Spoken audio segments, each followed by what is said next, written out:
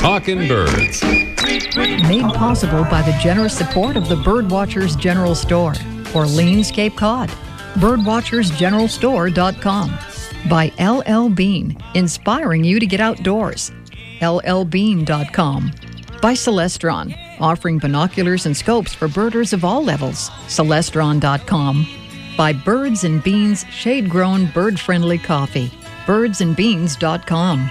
And by Chumani. Visiting a national park? Let Chumani guide you. Chumani.com.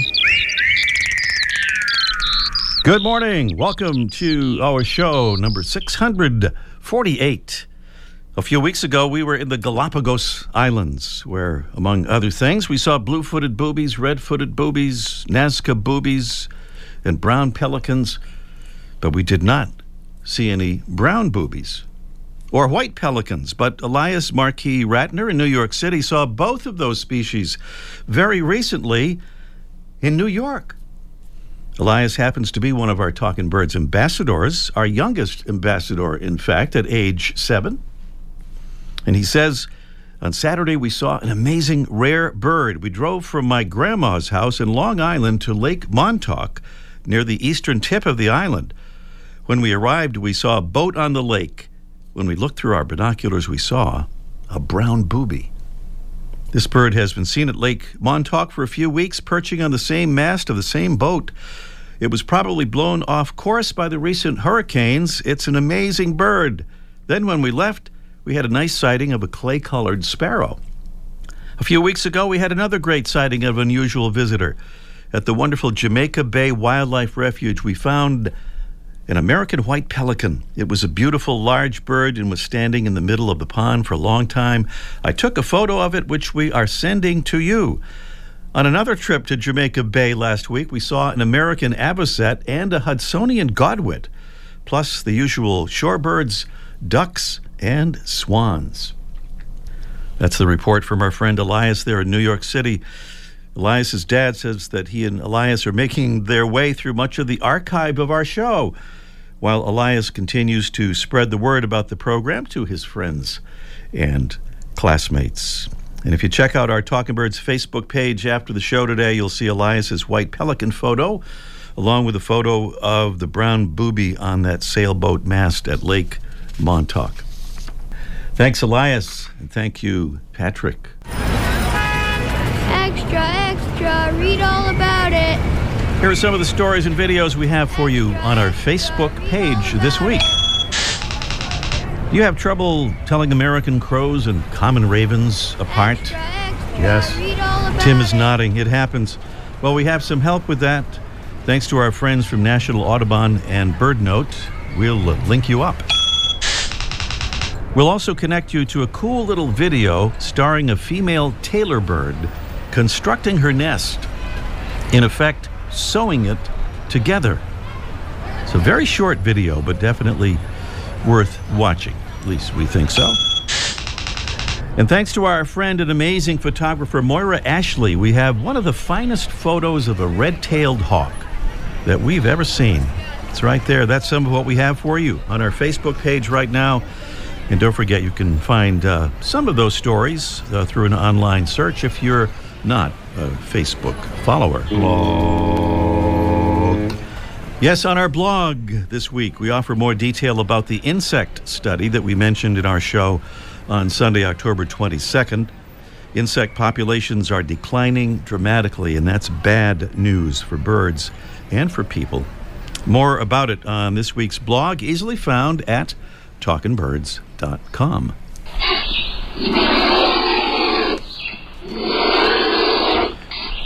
And that sweet melodic sound is that of our mystery bird.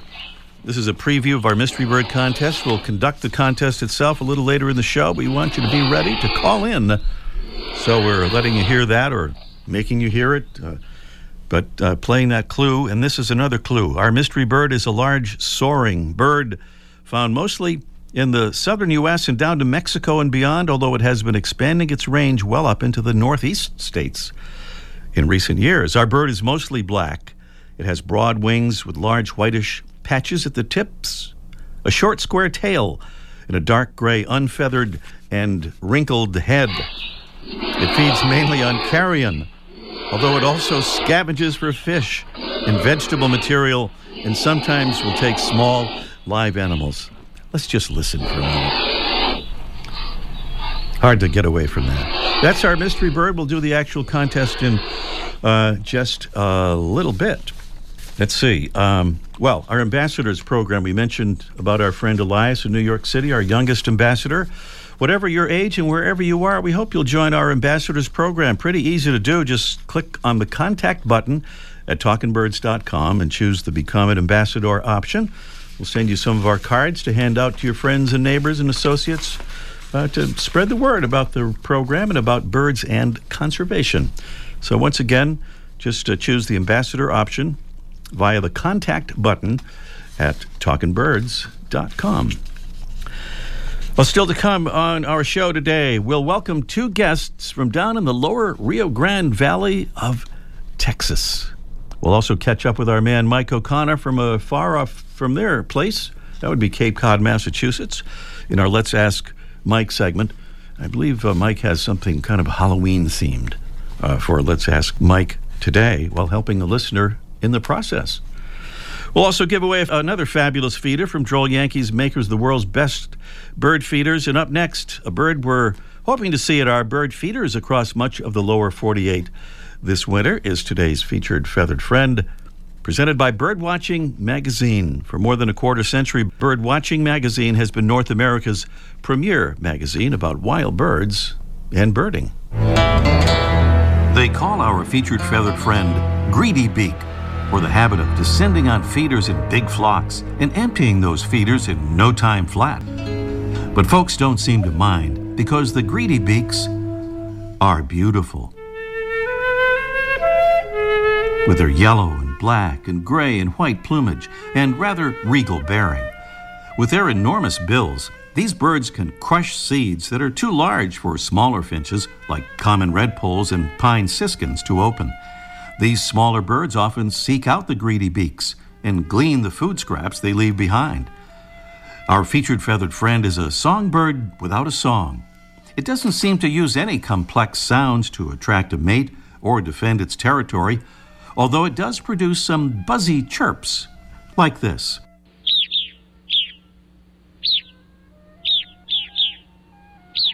The bird is the evening grosbeak, an irregular or eruptive winter migrant, moving south to many parts of the lower 48 in big numbers in some years and in very small numbers in other years.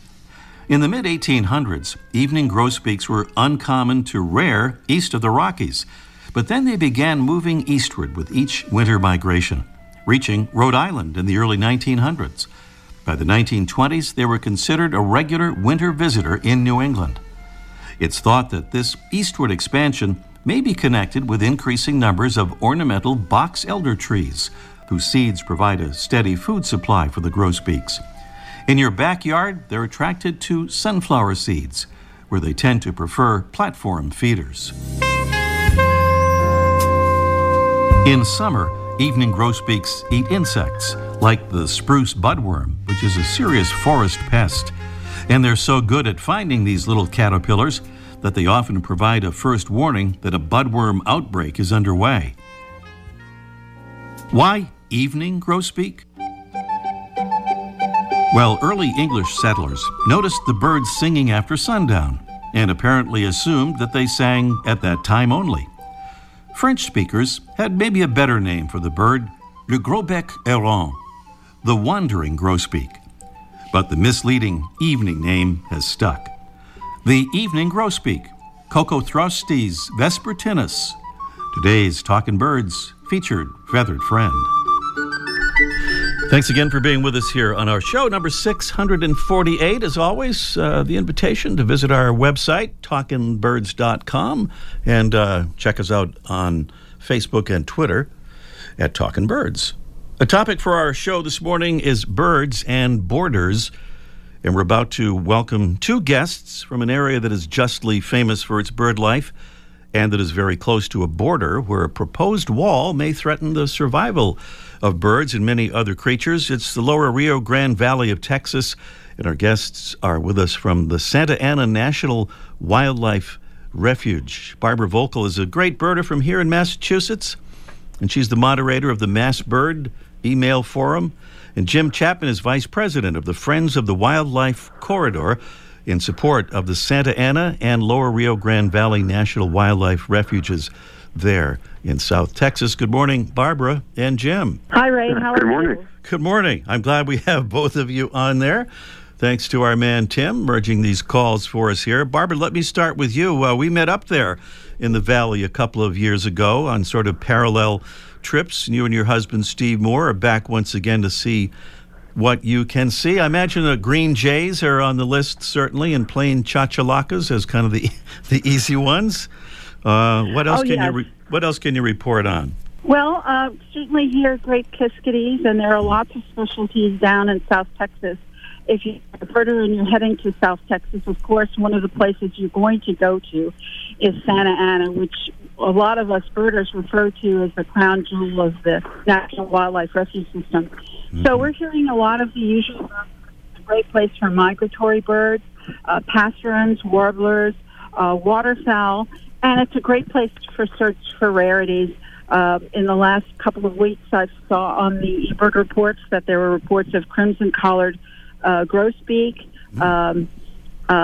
what else? Northern beardless tyrannulet, and certainly over the years there have been specialties like northern chicana, blue bunting, and other rarities. So this is a beautiful remnant part of the South Texas habitat, most of which has been developed or is in agricultural use at this time. Mm-hmm. Well, that brings us to Jim to tell us what makes the Lower Rio Grande Valley so great as a birding destination, and then we'll talk about some of the challenges there, Jim. Well, it's I guess what makes it great is there's a huge plant diversity here because you're really in the subtropics, so you're getting plant species. Probably 25% of the plant species here occur no further north, so you're getting a lot of subtropical species as well as your temperate species from the north, and you get a desert influence from the west. And because of the tremendous plant diversity, you have a large insect diversity, and that, of course, draws in all kinds of bird species. Plus, you have two major migratory corridors that kind of funnel down from the central United States down here along the Gulf Coast to Mexico and Central America. So all these things bring a lot of bird species here. So it's quite a draw. Well, as Barbara suggested, challenge is always a concern about dwindling areas of natural habitat and increasing development pressure of various sorts. But now there's another threat beginning to loom over the area, quite literally, I guess, in fact, at this point. Tell us, Jim, about your fears concerning the proposed wall at the Mexican border and what you're trying to do about it, if anything. Well, parts of it were actually built in 2008, 2009. And although Santa Ana and 8 or 9 miles on either side of it there has not been a wall built. But what's especially worrisome this time is that most of Santa Ana is within the river levee. There's a levee system along the river. So because about once every 10 years, the river goes into flood and it comes out of its banks and spreads out until it reaches the levee. And of course, that's to protect the surrounding towns and farmland from flooding. And that system's been here since the early 30s. But it's an earthen levee, and what the plan is that they're going to put a concrete wall on one side of the levee that's about 18 to 20 feet high, a vertical wall, and then with heavy, what they call a bollard steel fence on top of that. Lots of problems with that, but probably the worst problem is that when the river goes into flood,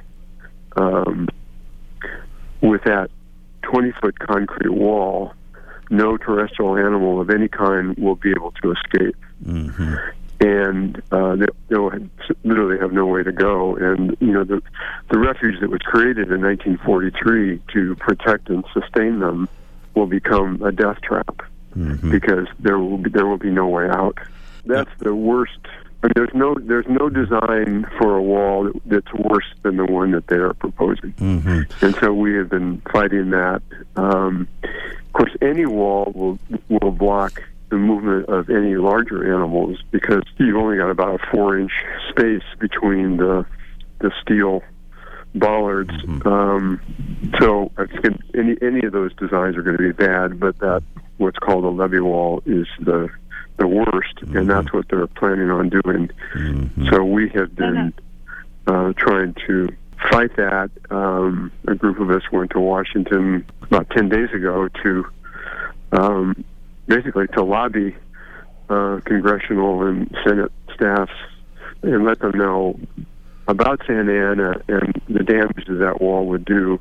And it's not actually just Santa Ana, because Lower Rio Grande Refuge is a corridor of refuge tracks along the last 250 miles of the Rio Grande. And there's over 80 refuge tracks that are on the river. And this levee wall would impact all of them. In some cases, it would slice through the middle of them. In some cases, it would kind of enclose them within the river, or there are some tracks that are outside the levee, so their wildlife would have no access to the river. Mm-hmm. So let's jump in. This is Barbara. We're real short on time. Barbara or Jim, give us a little suggestion for what folks can do to help what you're doing. Right. There may not be public access to part of this area as well, and certainly the concern is around biodiversity and the tremendous amount of investment the government's already put into restoring this. But one thing you can do is call your legislators and representatives on the federal level. Tell them that you oppose the physical wall and the proposed 150-foot clearance on one side of the wall. That would be a devastating effect.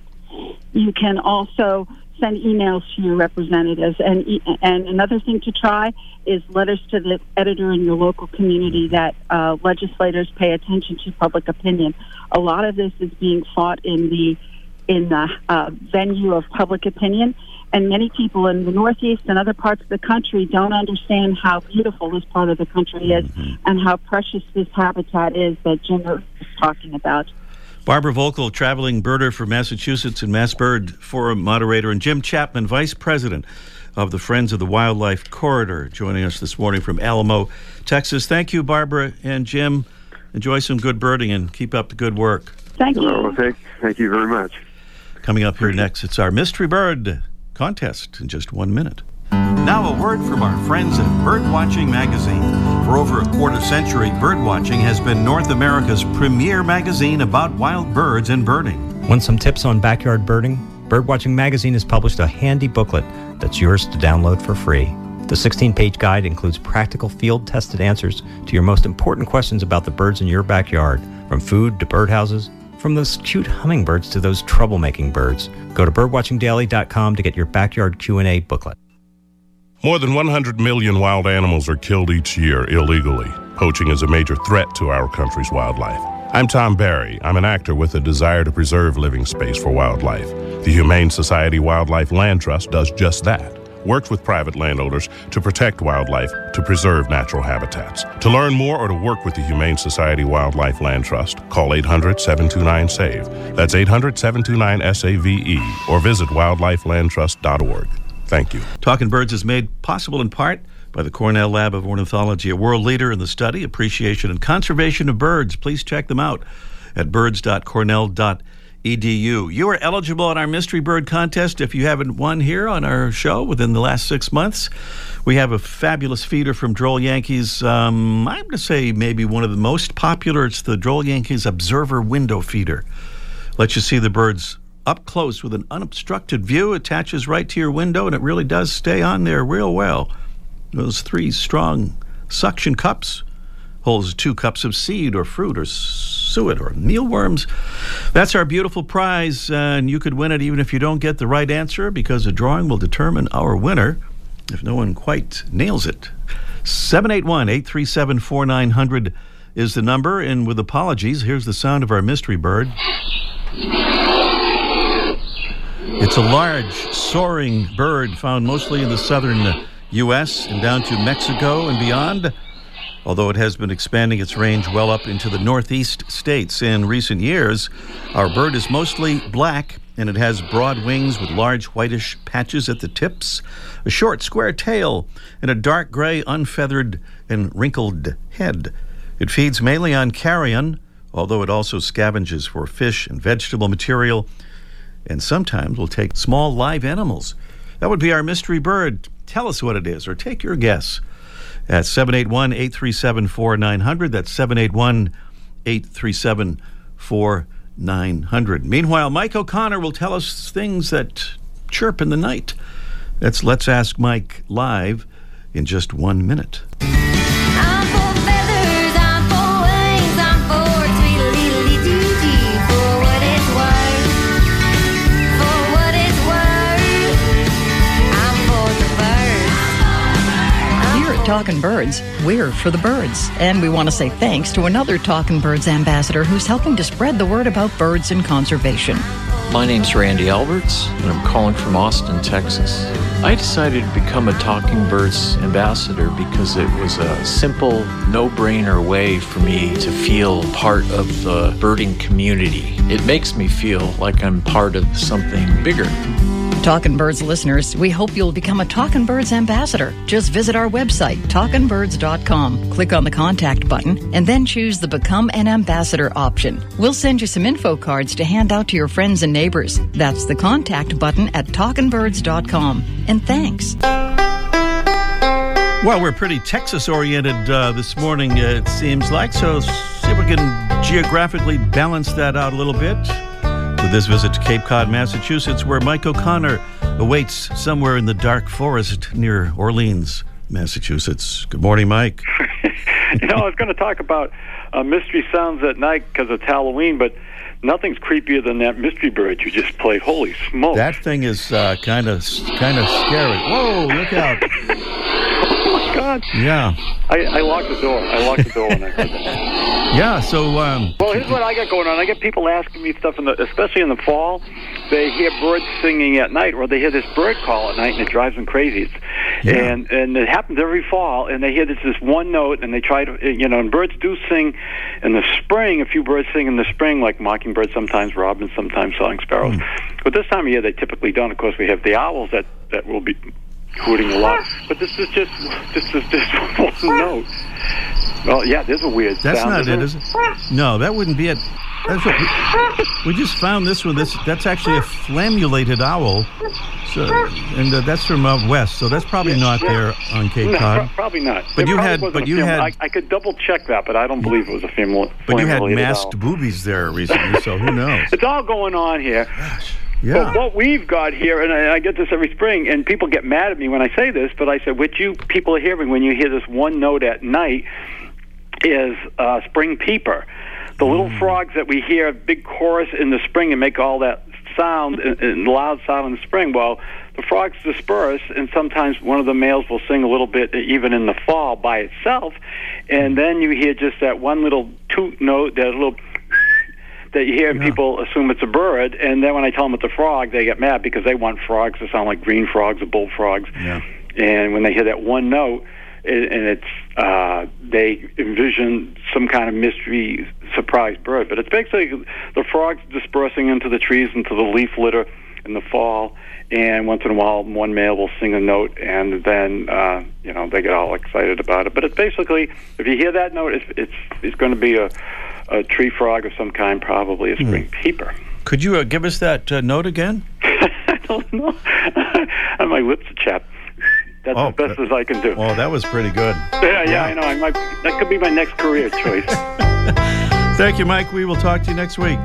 Sounds groovy. Talk to you later. All right, Mike O'Connor down there at the famous Birdwatchers General Store Orleans, Cape Cod, Massachusetts. The Amazon's rainforest is being cut down so fast that by 2030, 55% of it could be completely wiped out. The Earth's forests can't speak up when they need help, but we can. Be the voice for those who have no voice. Visit worldwildlife.org. If we continue to consume our natural resources at the rate we do now, by 2050, it could take 3 Earths to meet our needs. The Earth can't speak up when it needs help, but we can. Be the voice for those who have no voice. Visit worldwildlife.org. Back here at the Mystery Bird Contest, Tim, should I play the sound of this bird again, or have we just heard enough? It's so charming. You should play it again. Just one more time? All right. It's adorable. We'll definitely won't play it next week. No, please don't. Okay. Well, there it is, our mystery bird, a large soaring bird found mostly in the southern U.S. and down to Mexico and beyond, although it's been expanding its range well up into the northeast states in recent years. It's mostly black, broad wings with a large whitish patch at the tips, a short square tail, a dark gray, unfeathered and wrinkled head. It feeds mainly on carrion, also scavenges for fish and vegetable material, and will sometimes take live animals. That would be it. We are so Western oriented today on the show. We have I know we have a caller from Glendale, California. We have a caller from Tucson, Arizona. We going first though to a more local to us call. That would be Joe in Braintree. Good morning, Joe. Hey, good morning, Ray. How are you? Doing well, thanks, Joe. What about that mystery bird? I'm going to give a guess at a turkey vulture. A turkey vulture. Tim is kind of... Oh. That would seem to indicate that is not exactly the right answer, but we'll see if nobody gets the exact answer, Joe. You could still be in the running. Okay, thank you very much. Enjoy the show. Thank you, Joe. Let's go to Yvonne in Glendale, California. Good morning, Yvonne. Good morning, Ray. How are you today? I'm well, I think you're one of our Talking Birds ambassadors. Am I right? Yes, that's correct. I just gave out some more of your cards yesterday. Oh, that is so wonderful. Thank you, Yvonne. Well, let's see if we can give something back to you in the form of our prize on the Mystery Bird Contest. Can you identify our mystery bird if we promise not to play the sound again? Yes. I think it's a black vulture. I think it might be a black vulture. Yes. Exactly correct.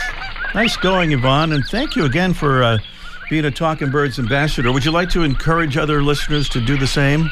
Oh, yeah, I totally. If there are any states out there that don't have ambassadors, you should totally sign on because people are very excited to hear about a quality show like Ray's, and I just love the emphasis on conservation and the information on the species, and, of course, listening to Mike. Even Mike, okay. Well, that is lovely. We should send you 2 bird feeders, but I think we'll just send you 1 for now. Okay, that sounds great. Thanks, Yvonne. Stay on the line there. Thank you, Ray. Thanks. We'll make arrangements. Yvonne in Glendale, California, correctly identifying the black vulture as our mystery bird. Okay. If you're wondering who dominate, by the way, between a black vulture and a turkey vulture that Joe mentioned, the answer apparently is the turkey vulture. However, black vultures rarely travel alone, so flocks of them can quickly take over a carcass and drive the more solitary turkey vultures away. At least that's what they tell us, and I guess we believe that. Just a quick reminder, I don't know if we mentioned this last week, but on November 26th, remember a really amazing guest, Noah Stricker, who just recently broke the Big Year International Bird record, the biggest big year. Wait till you hear how many bird species he observed and reported. It's hard to believe, but true. That's on November 26th, and we'll have another great show for you next week, so we hope you'll join us then. Thanks to Mark Duffield, Debbie Bleacher, and our engineer Tim McKenney, and extra help this morning from Jesse Wilkins. I'm Ray Brown. Happy Halloween. See you next week. The Bird Show. I like that. I love it. Ray Brown's Talking Birds. Made possible by the generous support of the Birdwatchers General Store, Orleans, Cape Cod. Birdwatchersgeneralstore.com. By LL Bean, inspiring you to get outdoors. LLbean.com. By Celestron, offering binoculars and scopes for birders of all levels. Celestron.com. By Birds and Beans shade-grown bird-friendly coffee. Birdsandbeans.com. And by Chimani, Visiting a national park? Let Chimani guide you. Chimani.com.